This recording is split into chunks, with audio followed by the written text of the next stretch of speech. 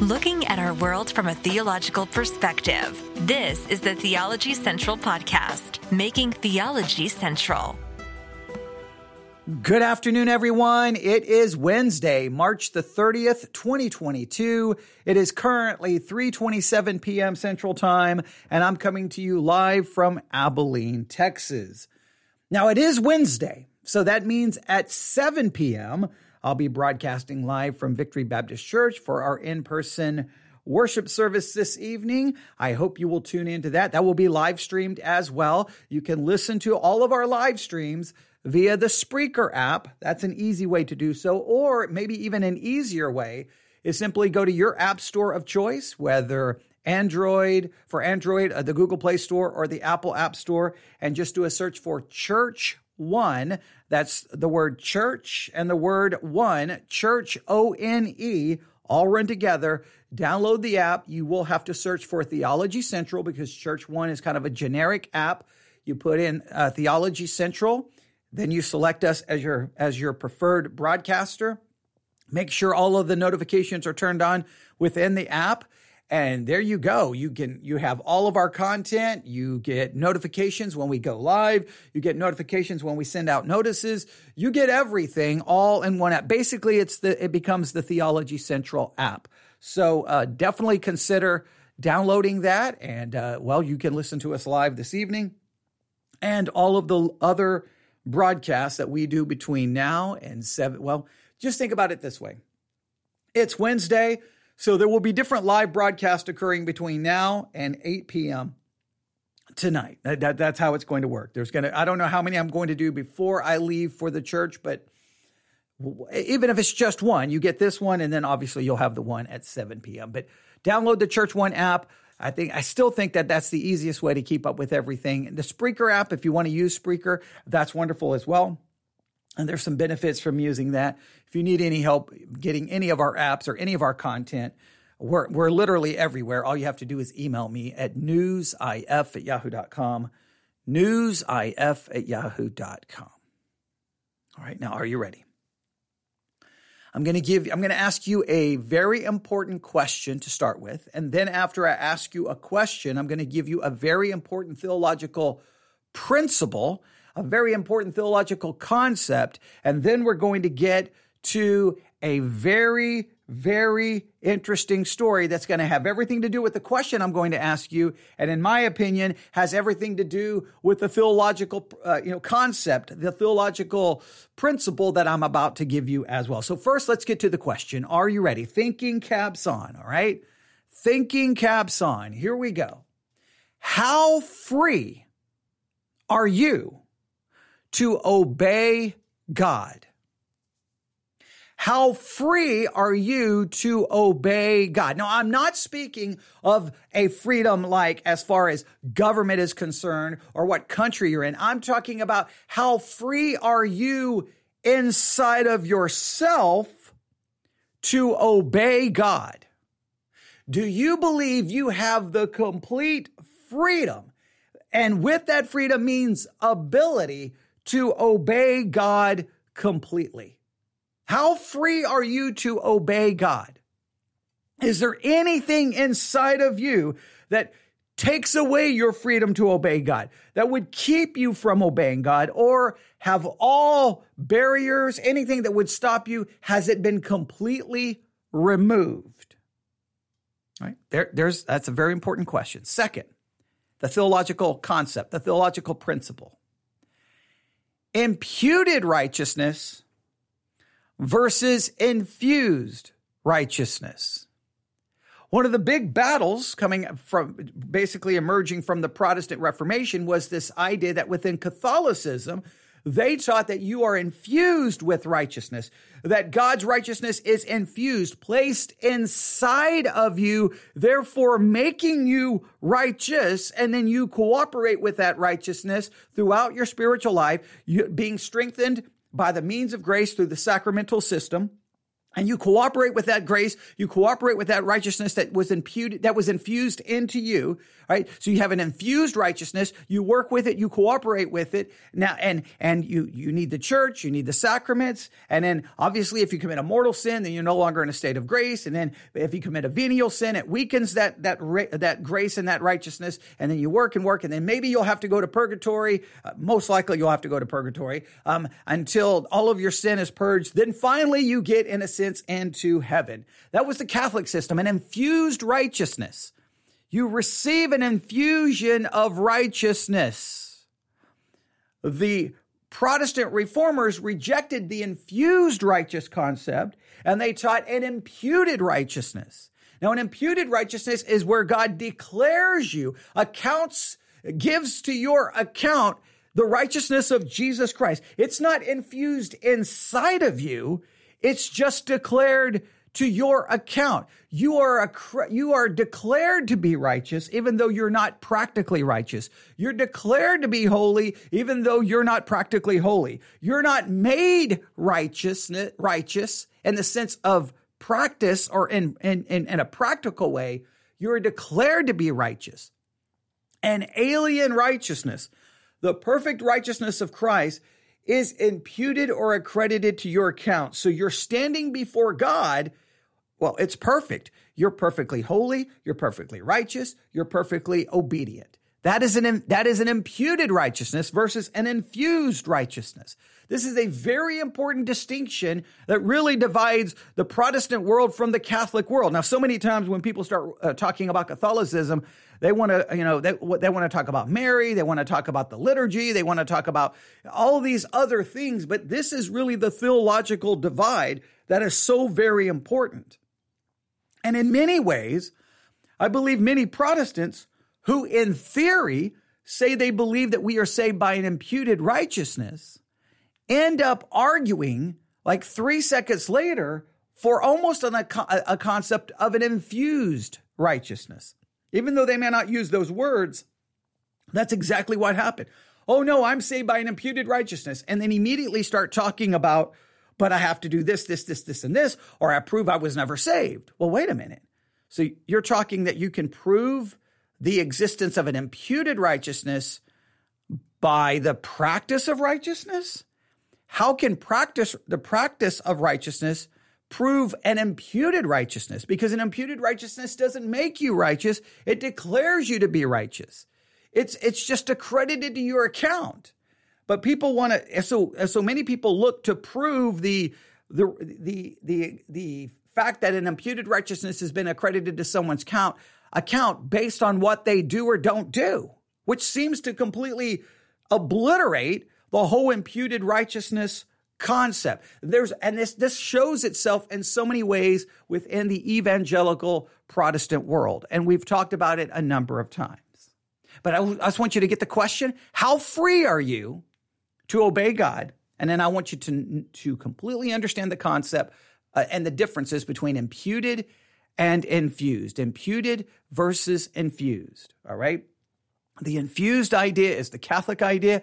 The imputed idea, I believe, is the biblical idea. We are declared righteous by faith. We're not made righteous in a practical sense. We are declared to be righteous. Oh, does everyone understand that? I'm saying that like I'm looking at a bunch of people. I always do that. But I hope you get it.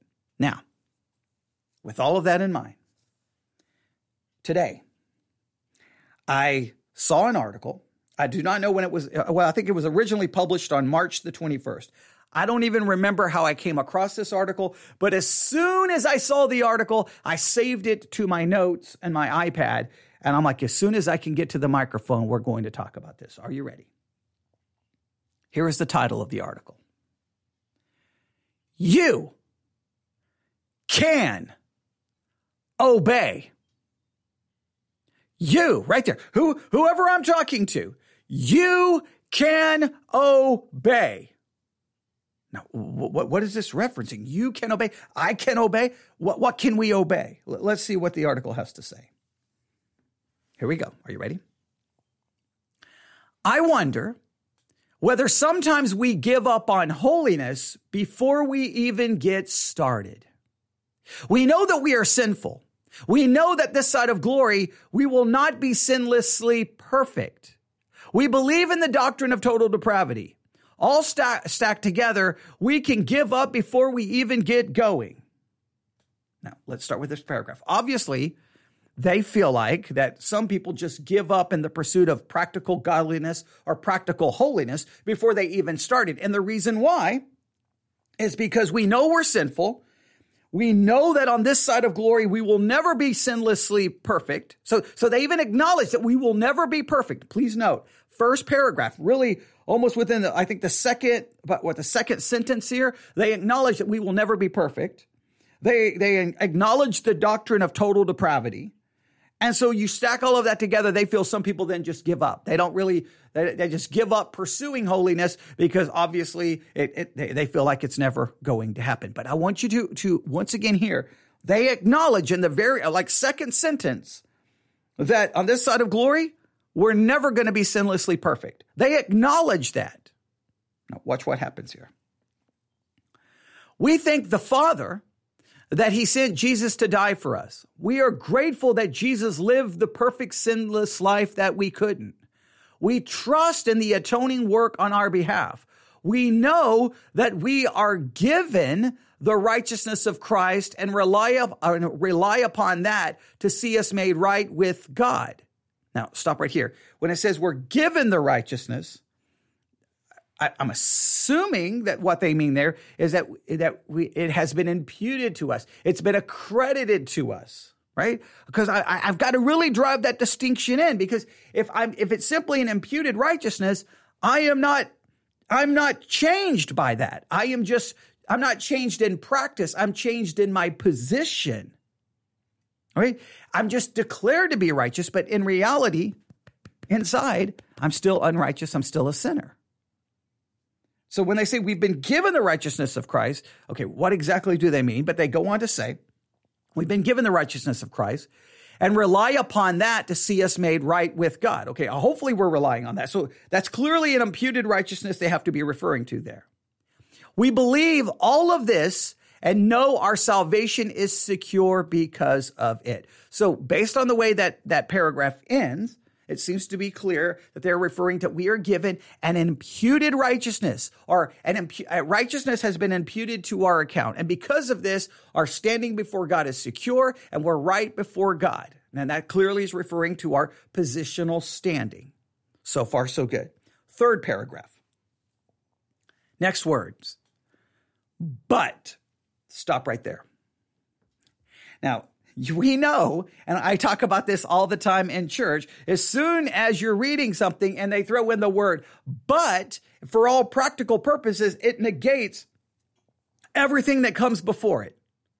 Hey, a lot of people just kind of give up on righteousness because they believe in total depravity and they know that we can never be perfect and they understand that our salvation is based off a righteousness that's been given to us or imputed to us. That seems to be the implication. But so immediately they just kind of negate all of that. Now, what are they going to say after they, in a sense, negate everything? But we just don't think we can obey. Right. So here's all of these things they lay out as almost dogmatic truths, but we think that we just can't obey.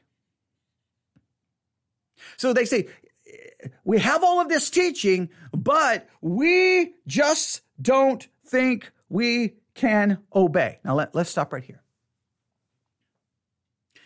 Is the problem the fact that you just don't think you can obey? That's why I asked you the question at the beginning, how free are you to obey? The issue is just a lot of Christians are, because of all of this teaching and understanding of total depravity, imputed righteousness, have we just reached a point where we're like, you know what? I just can't obey. It's just because we think that we cannot. And so all we need to do is correct our thinking. Let's see where they're going here. But we just don't think we can obey. We are sinful, we think. Our old sinful nature remains with us. We think Jesus, that he came, died for us, and transferred his perfect life to our account. All right, there's imputed righteousness. And then we can think that we won't be perfect until glory, so we kind of give up trying. Sinners gonna sin. So they say that what happens, because we believe all of these doctrinal concepts, that we just reach an area where we just like, well, you know what? Sinners gonna sin. That's what we do. That's just what we do. There's no point. We just give up. Let's see where they go with this. But, now they throw in another but the fact is we can obey. All right, now they just make a dogmatic assertion here. We can obey.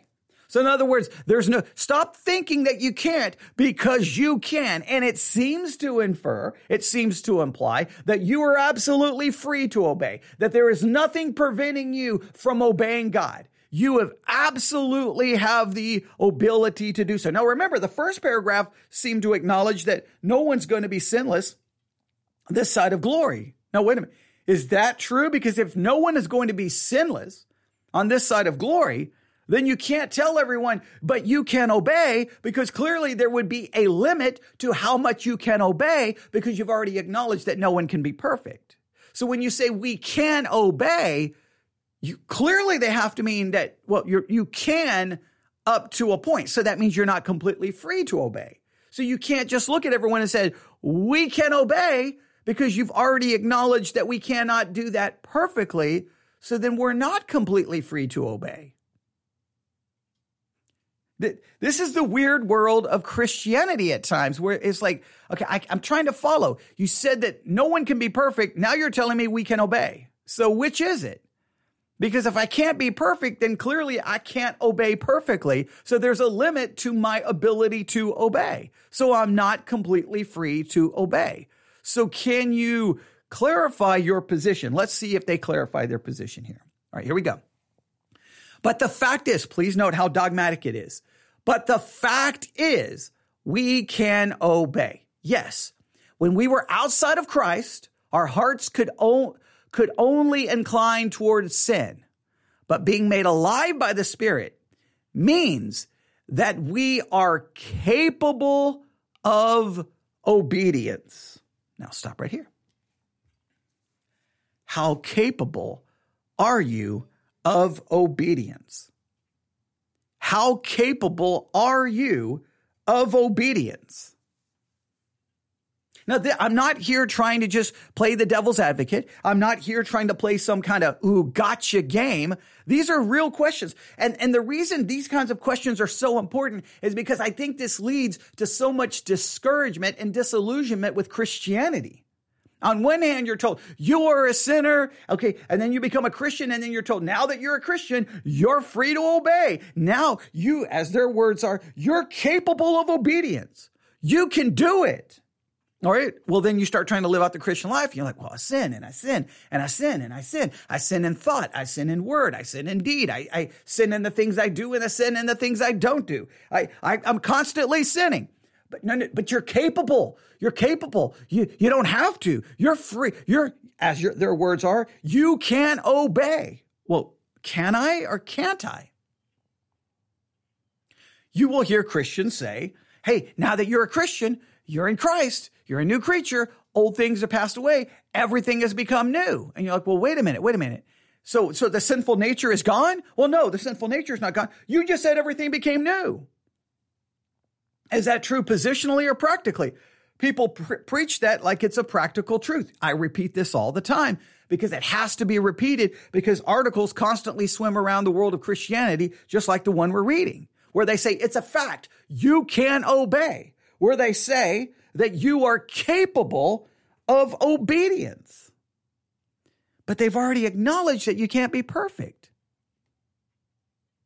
So you can't say it's a fact that I can obey, because you've already acknowledged that there's a limit to that fact. You could say that it's a fact that you can obey in part. You can say that we are capable of a limited obedience. That's how you would have to preach it. Christianity sells one thing and delivers something completely different. Let me say that again. In many cases, Christianity, and when I say Christianity, I'm talking about the church, preachers, Christian podcasts, Christian publications. They sell a Christianity that is never actually delivered. Hey, this is what you get if you become a Christian. And then when you become a Christian, you never receive what was promised. Because this seeming to imply that, hey, if you become a Christian, you can just stop sinning. You can just stop sinning because now you obey. Now you're capable of it. Let's see where they go with this. All right, I'm gonna read this again. But the fact is, we can obey. Yes, when we were outside of Christ, our hearts could only incline towards sin. But being made alive by the Spirit means that we are capable of obedience. God does not ask us to do what we cannot do. Whoa. God does not ask us to do what we cannot do? 2,000 years of Christian history. The Bible has never changed its call that be ye holy as I am holy. We are called to be as holy as God is holy. And you're telling me that we are capable and that we can do that?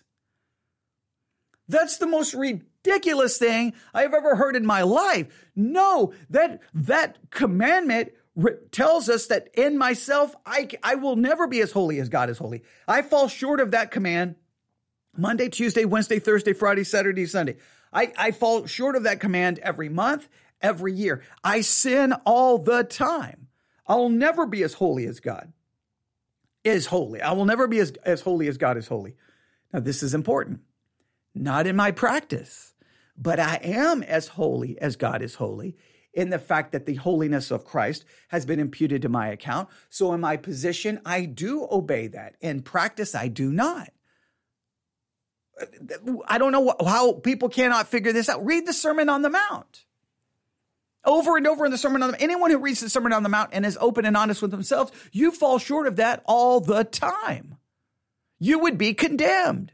But Christ, who preached the sermon, also obeyed the sermon, and his passive and active obedience is imputed to me in an imputed righteousness.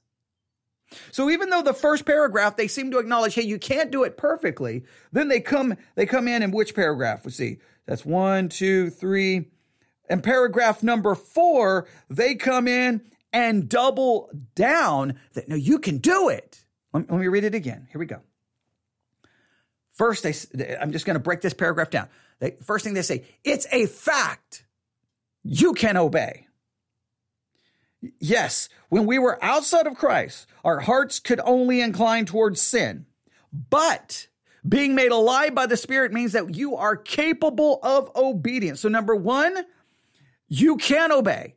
Number 2, you are capable of obedience. Number 3, God will not ask you to do what you cannot do. He calls us to obey and has given us the means to do so. He has given us his word, which guides us and what we ought to do, that we know God's will, and he has placed his Spirit who empowers us to do it. Now, this is common teaching in the evangelical world, that now you have the Holy Spirit and he gives you the power to obey God's word. Now, wait a minute. All right, so you can, and you've been empowered to. That's a simple teaching here. I'm summarizing. You can, you're capable, right? God doesn't ask you to do anything you cannot do, and he's giving you the means to do so. You're capable, and he's giving you the power to do so. Now, just think, 2,000 years of church history. We have the power of God to obey his word. That would clearly imply that then there should be lots, hundreds, thousands, millions of sinless Christians, because you're capable of obeying and you're empowered by the Spirit of God inside of you to obey. There should be sinless Christians. And you look at church history, there's not sinless Christians. Look in the mirror. You don't even need to look in church history. Now, you can try to pretend, you can fake it, you can lie, you can deny, but if you know in your heart that you don't have a pure heart, You know in your heart that you don't love the Lord. You don't love the Lord your God with all your heart, body, mind, and soul. You know you don't love your neighbor as yourself. You know that in your heart there is covetousness and idolatry and greed and lust. And it shows up over in selfishness. And we could go on and bitterness. We can go on and on and on. There's so many issues inside of you. And let me make it very clear inside of the one sitting on this side of the microphone.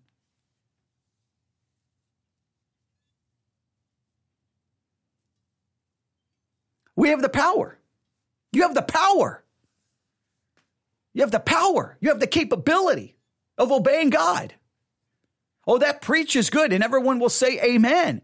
They say amen and then walk out of the building, or stop listening to the podcast, and then go out and sin. And does anyone ever stop and go, well, wait a minute. You keep telling me I can. I keep falling on my face. Something is wrong. So what is your conclusion? Well, either something's wrong with me. So you start doubting your salvation, and look what happens. You're doubting your salvation, not because you've lost the imputed righteousness, because now you don't believe the imputed righteousness is sufficient to save you. You believe you need a level of practical righteousness in order to be saved, which means you've just thrown out salvation by an imputed righteousness, and now you're looking to be saved by a practical righteousness, which is a works-based religion. You're now literally turning on the gospel of grace. And this happens such a subtle way. Well, I don't know if I'm saved because I did A, B, C, D.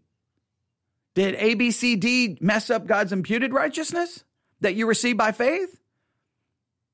Well, no. Well, no, but if I don't do this and this and this, I wasn't saved. So how can that practical righteousness prove that the imputed righteousness exists? Because now you're speaking of an infused righteousness, which you have to cooperate with. And what you're claiming is you've been infused with enough righteousness that it will manifest itself in practice. You're literally going back to Roman Catholicism.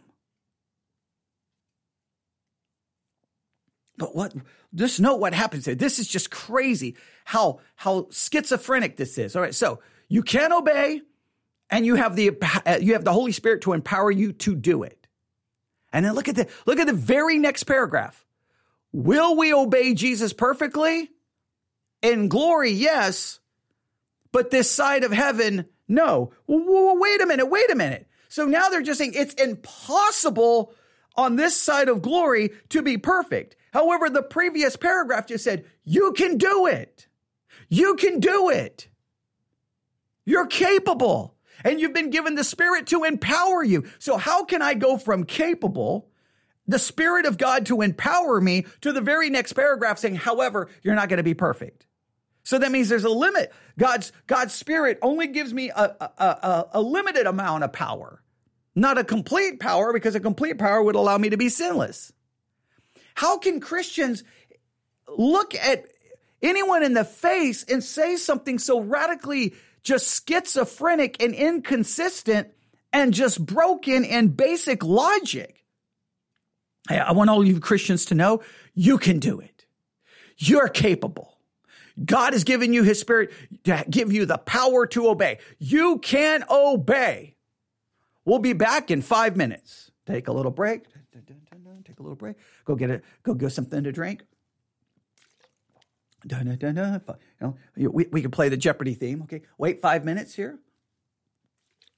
We're not going to wait a complete 5 minutes, but I'm trying to give the illustration. And then you come back up on stage and say, okay, guys. In our last session, I told you about how capable you are, how the power of God that you can obey. Now, what I want to do in this session is explain to you why that power and that capability doesn't mean that you can be sinless. It's so ridiculous. Like, anybody going, wait, I'm paying for this conference? Like, what? I want my money back. This person's insane. Or you would be looking around going, wait, is that the same person who just taught the last session? You're capable. You can do it. Wait, time out.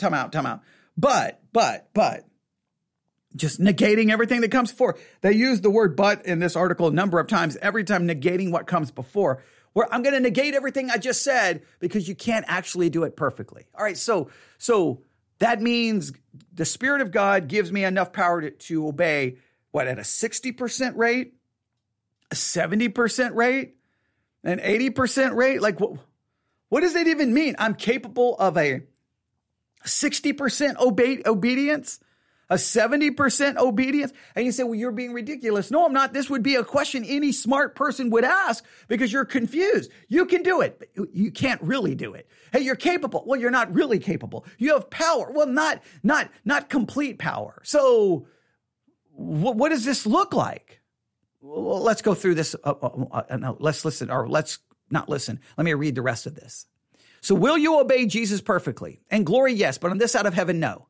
Our sinful nature is not zapped away when we trust in Christ. All right. So now they're acknowledging the sinful nature remains. Now, this is very important.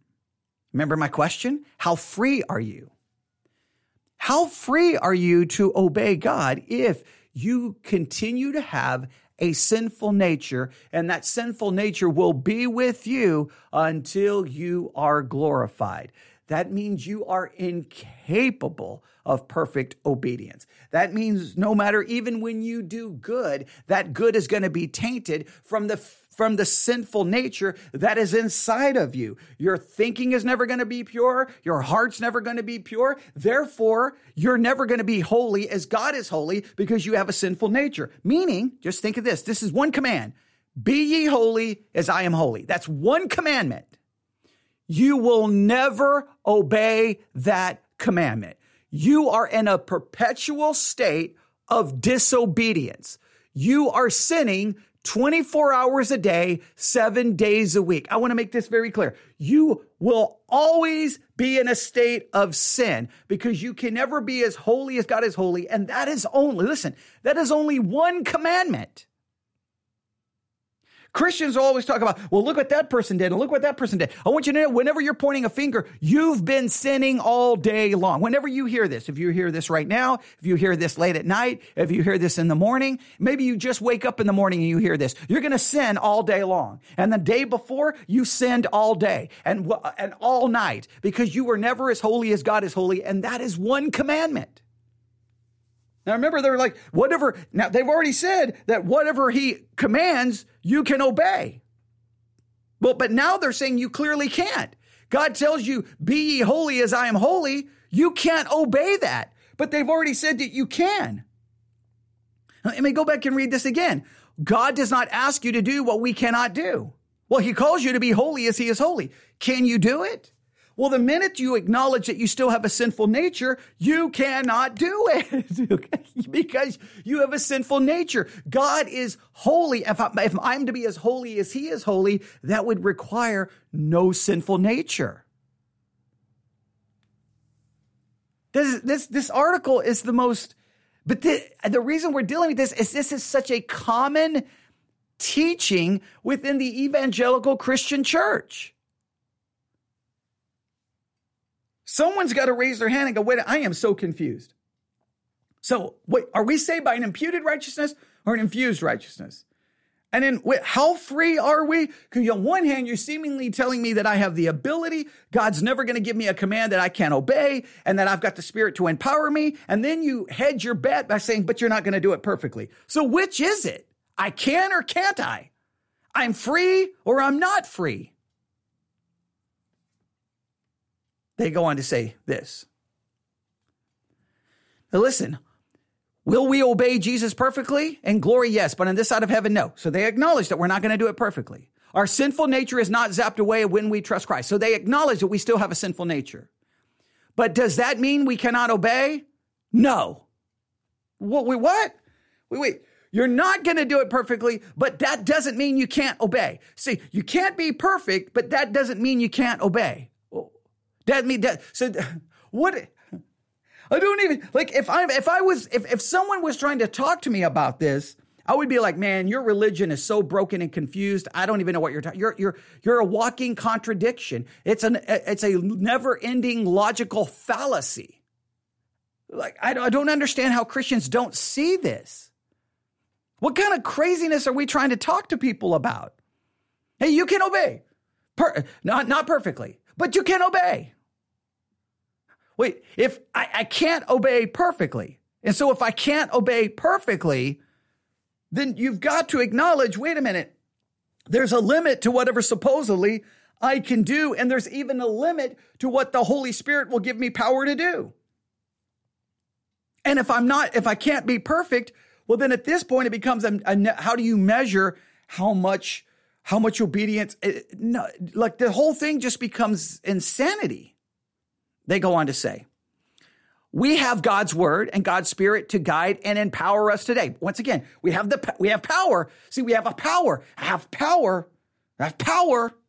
Okay, well, clearly that power is not good enough to make me perfect. So what are you trying to say? They go on to say this, which means anytime we sin as believers, it is not because we are unable to do what is right. It's because we did not yield to the Spirit who dwells within us. So, hey, you have the ability, this is really what it comes down to. Anytime you commit one sin. So, we're going to go to the commandment, be ye holy as God is holy. Anytime you don't obey that, which is literally 24 hours a day, 7 days a week, well, it's because you simply won't yield to the Spirit. Now, here's my question. Well, wait a minute. If the Spirit is in there to empower me, why wouldn't the Spirit have enough power to change my want to a desire to yield? Why is it that I have some ability not to yield? Why do I have some ability to refuse to yield? Why wouldn't the Holy Spirit so change my want to that I'm constantly in a state of wanting to yield? Where is the idea of not wanting to yield even arising from? Well, it's arising from my sinful nature. Well, if I have the power of the Holy Spirit in me, isn't the power of the Holy Spirit greater than the sinful nature that resides in me? So why wouldn't the Holy Spirit give me a greater desire to yield versus a greater desire to refuse to yield? This just leads to complete, utter insanity. This just doesn't make any sense. But let's see where else they go with this. Let's put it this way. How can Almighty God dwell in your heart and not make you holy? How can the Holy Spirit, who's my favorite job in the, okay, let me make this clear. How can the Holy, I'm going to read this exactly as it is written. How can the Holy Spirit, whose most favorite job, okay, I was misreading it, whose most favorite job in all the world is to make people holy, live inside of you and not make you holy? Now this is a good question. How can God, they're saying the job of the Holy Spirit is to make you holy. How can his job be to make you holy and he not make you holy? Well, to make me holy means holy doesn't mean partially righteous. Holy means to be completely other and without sin. So if it's the job of the Holy Spirit to make me holy, well, he never completes the job because we're always unholy. Like, just think about what you're saying. How can Almighty God dwell in your heart and make you his temple and not empower to some sort of obedience to God? Now, please note how they've subtly backtracked a little bit. You can do it.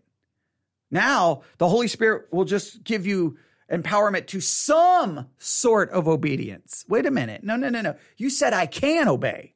Now you're saying the Holy Spirit will give me power to meet some sort of obedience. Some sort of obedience. See how they back that down really quick? Of course, that doesn't mean you won't sin anymore. But you can't be equally sure you can be equally sure it definitely means you can obey. Please note the contradiction in this sentence. Of course, that doesn't mean you won't sin anymore. So you're going to sin. Even though the Holy Spirit's in you, the Holy Spirit's job is to make you holy. The Holy Spirit's giving you power. That's all true.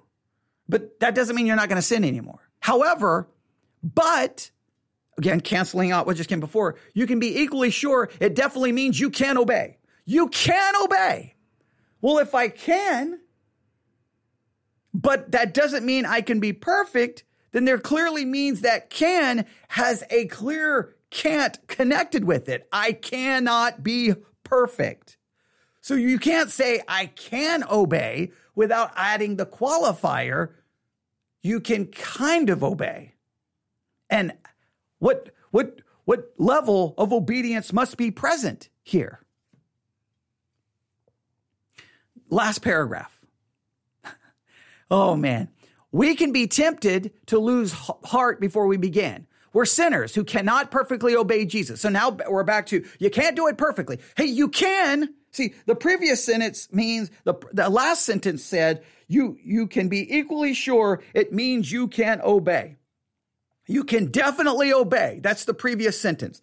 Then it jumps to the next paragraph and says, we can be tempted to lose heart because we're sinners who cannot perfectly obey Jesus. The previous sentence says you can definitely obey. And then the very next sentence says, but you can't do it perfectly. Like, it's this constant, like, say one thing, say the opposite thing. Say one thing, say the opposite thing.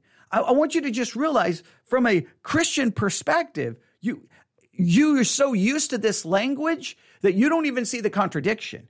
You don't even see the inconsistency. But let me tell you, you go share this information with anyone who's lost, and they're going to be looking at you like, you're not making any sense. You don't hear yourself contradicting yourself? And I'm like, no. When we can't hear our own contradictions, we're in trouble. So we're sinners who cannot perfectly obey Jesus. Well, that much is true. But once again, this article is filled with but, because it's constantly canceling out what was just said. So, hey, we cannot perfectly obey Jesus. That is true. But we're also holy people empowered to works of service by the Holy Spirit dwelling within us. That much is true too. Jesus doesn't ask us to do what we cannot do. Rather, he asks us to do things for him, and then by the power of the Holy Spirit empowers us to do them himself. To do them himself. And then the last sentence. All of that is to say, you can obey. Jesus made sure of it. You can. Jesus made sure of it. That sounds like an infused righteousness. That sounds like Roman Catholicism all day. And I found it on a Protestant website. That I don't remember how I stumbled upon it, but I wasn't on a Catholic website. Let me try to break this down with you. Here's what I know. The Bible is filled with commands. The Bible's filled with laws, with thou shalt, thou shalt not. Do this, don't do that. Oh, I mean, there's just hundreds and hundreds of them. Don't do this. Don't do this. This is wrong. This is condemned. And let me make it very clear. Every one of those commandments, they are there to point out one very hurtful, painful reality, that you are a sinner and you fall short of those commandments and those standards all the time, whether in thought, whether in word, whether in deed, whether in attitude, you fall short. Continually. And all of those commandments and all of those laws should make you do one thing. Woe is me. I am undone. I am a sinner. I am not worthy. I am a sinner. I am not worthy. I am a sinner. And it should make you fall on your face and not just run to the cross, but crawl on your hands and knees to the cross of Jesus Christ and say, I need your forgiveness and I need your righteousness. You were holy, you obeyed, you did what I cannot do. You did for me what I cannot do. You command what I cannot do. But what you commanded, you did. So I place my faith in you to receive forgiveness and to have your perfect righteousness imputed to me. I am saved based off that imputed righteousness. That means my standing before God is eternally secure. I am perfect and complete in the finished work of Jesus Christ. Period. Now, from that position, that positional standing, I am called in practice to try to live out the truth of that positional standing. The Christian life is the never-ending, impossible task of trying to live out practically what is true positionally. I am called to be righteous. I am called to be holy. I should not just simply give up, but I have to know that I cannot do it. I will never be perfectly obedient. I will always sin, and that's why I have to constantly rely on the imputed righteousness. Practically, I will always fall short. Practically, I will always fall on my face. I sin continually because I can never be holy as God is holy. I will never love the way God tells me to love. I'll never be as holy as he tells me to be holy. I will not have a pure heart like he tells me to have. I'm never going to do any of the things that I'm called to do perfectly. Now, I strive, and I'm to try to mortify the flesh and fight against it, but I'm simply trying. Again, the Christian life is the never-ending, impossible task of trying to live out practically what is true positionally. Now, my positional standing is all because of grace, and I should be so overwhelmed by God's grace and by the righteousness he has given to me, by his grace and mercy, that I should be motivated because of grace, because of the mercies of God, to try to now live out in an imperfect way where there's going to be stumbling and failure. Any supposed power I have from the Holy Spirit, I will simply say this: whatever the Spirit is doing in me and through me, I know he's there to produce the fruits of the Holy Spirit, the fruits of the Holy Spirit, or the fruits of the Spirit. He's there to help produce that. But make it very clear, whatever he's doing in me, there's no hint at all that it's going to give me the power to do everything God calls me to do, because if that was the case, we would have 2,000 years of Christians being nearly perfect. And we don't have that. Christians are hateful, judgmental, bigoted, ungodly. There's sexual sin. There's sins of attitude, sins of the flesh, sins of the spirit. I mean, it's all over the place. But this is another article saying, you can do it. You can do it. No, he did it. Let me make it very clear. You can't. He did. The Bible is filled with him commanding you to do what you cannot do. The whole point of the Bible is to bring you to an end of yourself where you know you cannot. The Bible's never about he gives you the ability. No, he is there to save you because of your inability. And he's not there to save you from your inability. He's to save you within your inability. You still remain unable to do what God calls you to do. Your salvation is based off his finished work, not your ability to try to somehow do it, because you'll never do it perfectly. He did it. It's not based on what I do. It's based on what he did. That's the whole point of the gospel of grace and mercy. It's like, I understand that articles like this, Pelagius did the same thing. If we go back to the Augustinian Pelagian debate, Pelagius felt that Christianity had become this ungodly, weak Christianity where everyone made an excuse because everyone said, well, we're a sinner and we're just going to keep sinning. So Pelagius came along. No. I reject total depravity. You do not have a sinful nature. You did not inherit a sinful nature from Adam. You are completely free and you can obey God. And Pelagius would have argued that there could be perfect people, that there could be sinless people because you don't have to sin. You don't have a sinful nature. Well, okay, Pelagius was a heretic. Pelagianism is a heresy. But somehow it's so infiltrated even the minds of many Christians today. On one hand, they will turn around and say, well, I believe in total depravity. I believe you can't be perfect. However, you can obey every command God gives you because he wouldn't command you to do something you can't do. That is completely not, that is almost a Pelagian idea. That is not the Augustinian biblical view of total depravity. I'm just going to stop right there. I just wanted you to hear the article. It's just absolutely crazy. It's called, I don't know what the one site that I found this is a blog called Building Jerusalem Among These Dark Satanic Mills. I don't even know what in the world all of this is about, but it's Stephen Kneale. Stephen Kneale. You can obey. And does this blog give us any indication of their theology? See here. They go to, he's the pastor of Oldham Bethel Church. and I'm guessing in Manchester, I guess in the UK. Okay, his theological convictions are modern Reformed evangelical. Modern Reformed evangelical. A modern Reformed evangelical who in me is completely denying the imputed righteousness and almost is speaking of an infused righteousness, and you can do it. No, you can't. You can't do it. I'm sorry. And well, he even acknowledges you can't. You can't be perfect, but you can obey. You can obey, but you can't obey perfectly.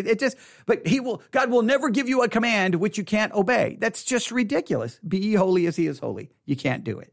End of story. Not practically. You can do it positionally because Christ gives you the perfect righteousness. All right. I'm sure this will spark some interesting conversation. You can email me, newsif@yahoo.com. That's newsif@yahoo.com. newsif@yahoo.com. All right. Sounds good. All right, we'll stop right there. Can't wait to hear everyone's thoughts on this. I know we'll get some radically different opinions. Here's what I will just say, because I'm going to get all kinds of crazy people probably emailing me and attacking me on YouTube and wherever. Here's what I'm saying. If you believe that you can do it and that you can obey it, then just go live a perfect life. And don't argue with those of us who believe that you can't. I mean, just go prove it. Just you be perfect. Now, I think typically what you'll have to do is you'll have to really start messing around with God's standards to convince yourself or find a way to convince yourself that you're doing it. But any reasonable, open, honest person before the Word of God, you're going to be convicted every day that you fall short. And you're going to have to ask yourself, well, if I can, why am I constantly in a perpetual state of unrighteousness? And if you think that you are as holy as God, there really is no point in emailing me, because I think you probably should seek some professional help. And I'm not saying that in a sarcastic or condescending manner, because to think that you're as holy as God in a practical way, yeah, that's getting downright frightening in my estimation. And that is a command. Be ye holy as I am holy. And I look at the command and I'm like, I'm not. Christ is. In Christ, I am holy. That's the only hope I have of obeying that in my position, not in my practice. All right. Stop right there. Everyone have a great day. We'll be back on the air at some point. God bless.